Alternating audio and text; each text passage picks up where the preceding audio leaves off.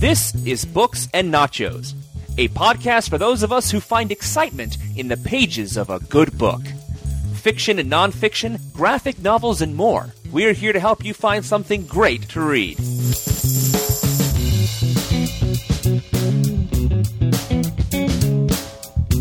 Hello, Books and Nachos listeners. I'm Arnie, here to bring you a review of a book that in no way, shape, or form is connected to Now Playing, the movie review podcast I host and that you can find at nowplayingpodcast.com. Stuart and I have been reviewing a large number of stories on Books and Nachos lately that do tie into the series over at Now Playing, and we hope you've been enjoying them, but I thought I'd take this show between Stuart's Jaws 1 and Jaws 4 book reviews to look at a non-film related work of fiction. The book I'm reviewing today is Wars, The Battle of Phobos Part 1, Healers and Hunters by Nathan P. Butler. Before I get into the novel, or really novella is what it's billed as, I want to fully disclose my own connection to the book. Nathan P. Butler, the author, is a friend of mine and has been for many years as he and I are both Star Wars podcasters. He's a regular segment host on my Star Wars collecting podcast, Star Wars Action News, which you can find at swactionnews.com. And he and I are both panelists on Republic Forces Radio Network, a podcast dedicated to the Star Wars Clone Wars TV series, which you can find at republicforces.com. Through Nathan, I've become aware of Grail Quest Books, a new publishing company which has published this novella, and I've actually been asked to do a number of interviews which you can read on their website. In fact, you can read my full interview with Nathan regarding this work at Grail Quest Books' website, grailquestbooks.com. All that said, Books and Nachos is owned by Venganza Media Incorporated and is not affiliated with Grail Quest Books nor with Nathan P. Butler, and this review is being done by me. It wasn't requested by anyone at Grail Quest nor by Nathan, and I want to impress upon you, the listener, the opinions expressed here are my own unvarnished opinion of this novella. Now, I will admit I read this book for two reasons. The first is it was written by a friend of mine, his first published prose. He has self-published 2 novels in the past as well as a Star Wars comic for Dark Horse, but this is his first professionally published novel. The second reason I read the book is because Josh at Grail Quest Books asked me to interview Nathan for his site. And, to be honest, Hunters and Healers isn't a book I would likely have picked up on my own were it not for those two facts. I am a fan of science fiction and adventure stories, but there is so much genre fiction out there, it really is hard for any specific novel to stand out. And without a in-person recommendation or a tie to an existing franchise I'm already reading or an author I'm already reading, it probably wouldn't have jumped out to me. And more, this book is licensed fiction. The entire Wars universe in which this story takes place is owned by Decipher, a trading card company that used to make the Star Wars customizable card game. In 2002, Decipher lost the license for that CCG to Wizard, and so Decipher took the same game mechanics they used for their Star Wars game and created Wars, all uppercase W-A-R-S. And it was a Star Wars game that Decipher hoped would keep the gamers who were fans of their Star Wars game coming back for the same type of gameplay. Wars, the card game, didn't last very long, with the first game coming out in late 2004, and by early 2005, Decipher decided not to continue the game. That said, the Wars fan base belies its short life, and much of that can be credited to Decipher's marketing of the game, including having such notable authors as Michael Stackpole and John Howe write the backstory for the Wars universe.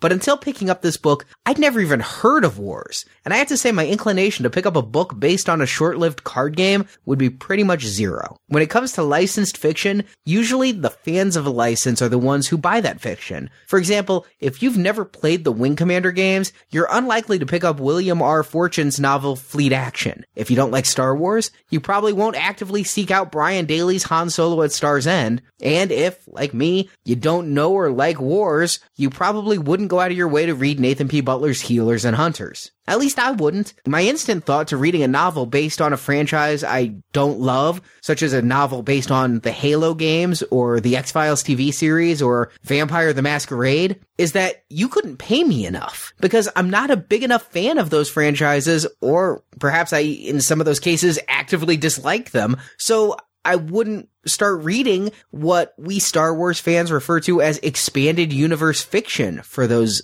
titles. But that you can't pay me enough is a knee-jerk reaction that I'm slightly ashamed of, because no doubt some people feel the same way about novels based on Star Trek or Star Wars or Indiana Jones and so on. And as a big fan of Star Wars novels, and my love of Star Wars novels having been the genesis for Books and Nachos, and I also am a fan of novels from other licensed fiction, I do realize there are some really great authors working in that field. Among some of my favorite authors who seem to specialize in licensed fiction are Kevin J. Anderson, who recently wrote a Superman and Batman book, has written Star Wars, many others. Aaron Alston, a very noted Star Wars writer. Peter David, who has written for Star Trek, as well as original novels and movie novelizations for many Marvel titles. Troy Denning, another great Star Wars author. Diane Duane, who I loved her Star Trek books, and many others. I feel they're talented writers who understand their genres and create enjoyable stories, and in many cases, I think that their novels are underappreciated as being works for hire, when I sometimes think their books are better than the source material on which they're based. So let's try to bring this back to Nathan's Wars novella, though. Wars wasn't a successful enough card game to survive even 1 year, and though it has a hardcore group of devotees who still think of it fondly to this day, they have to be fairly small in number, I would think. As such, I'm guessing the vast majority of people, including most of you dear listeners, may have the same reaction to reading a story based in the Wars universe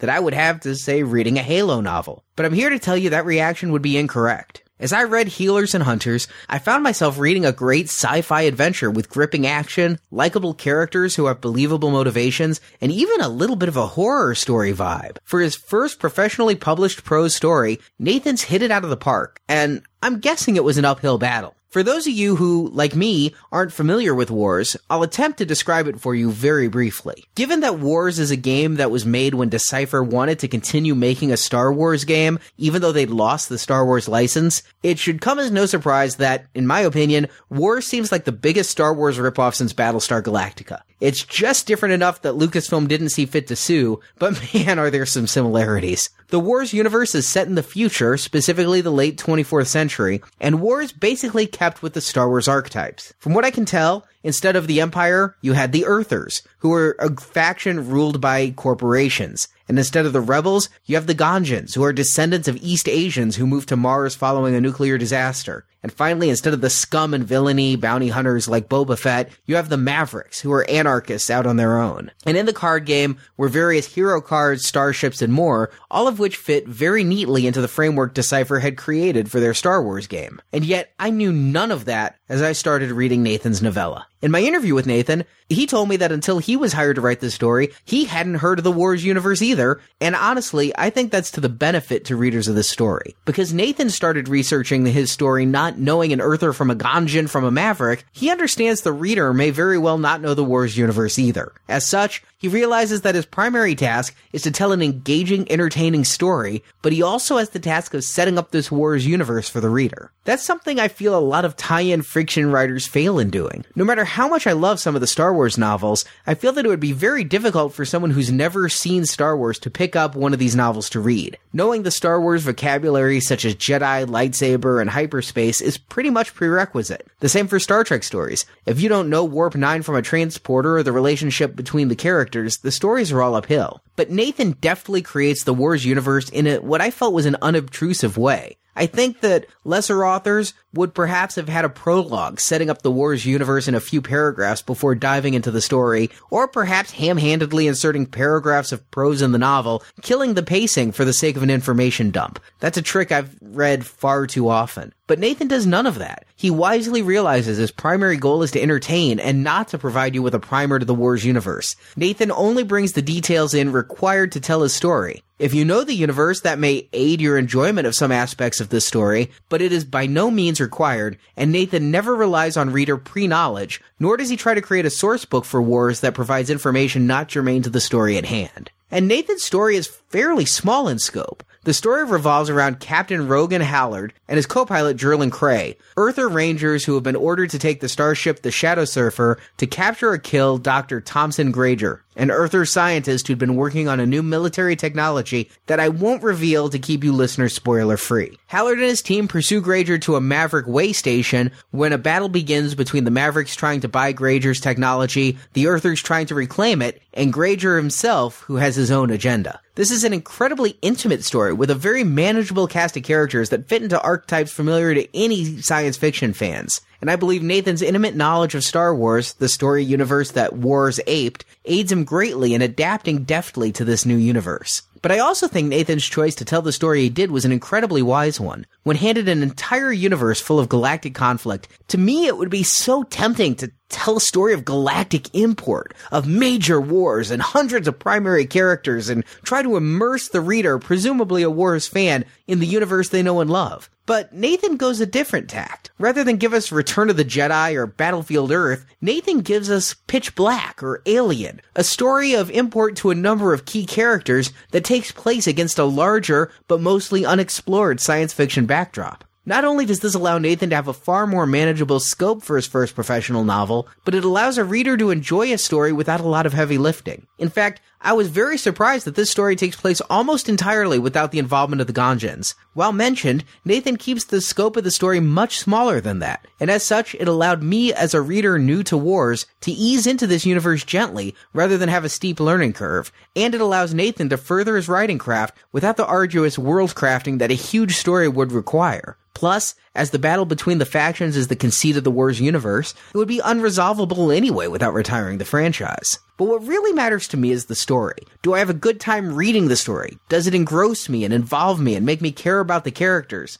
And in regards to healers and hunters, the answer to each of those questions is yes. Between original characters and characters taken from the Wars card game, Nathan has a rogues gallery of heroes and villains that seem both fresh and familiar. In the very first chapter, we're introduced to Granger and Nathan teases us with his story. He's on the run, but why? From who? Is he our hero or our villain? From there, we get chapters introducing us to each new character and situation, and while the first few chapters did leave me flailing, trying to figure out who our main characters were, I found that almost every setup paid off. I feel Nathan is also aided by keeping his stories shorter, novella length rather than a larger novel. It forces him to keep the story moving so we don't spend too long lingering needlessly. Every page of this novella has a purpose in the story, and that makes the reading go real quickly. But overall, what I must praise Nathan on is his ability to write a good action scene. Adventure novels live and die by their action scenes. Is the reader able to visualize what the author intends? Is the pace such that it feels fast-paced no matter the speed at which the reader reads? Are things inventive?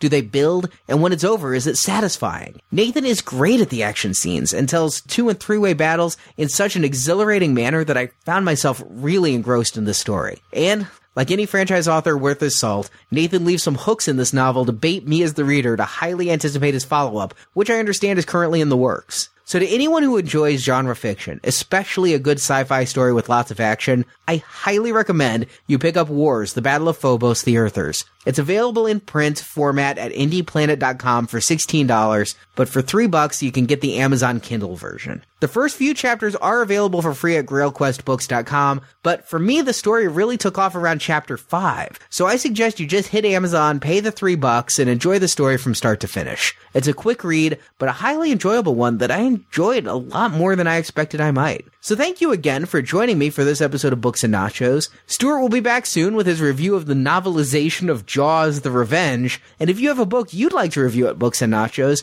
drop us an email at show@booksandnachos.com. Thanks for listening, and please remember to support your locally owned bookstore.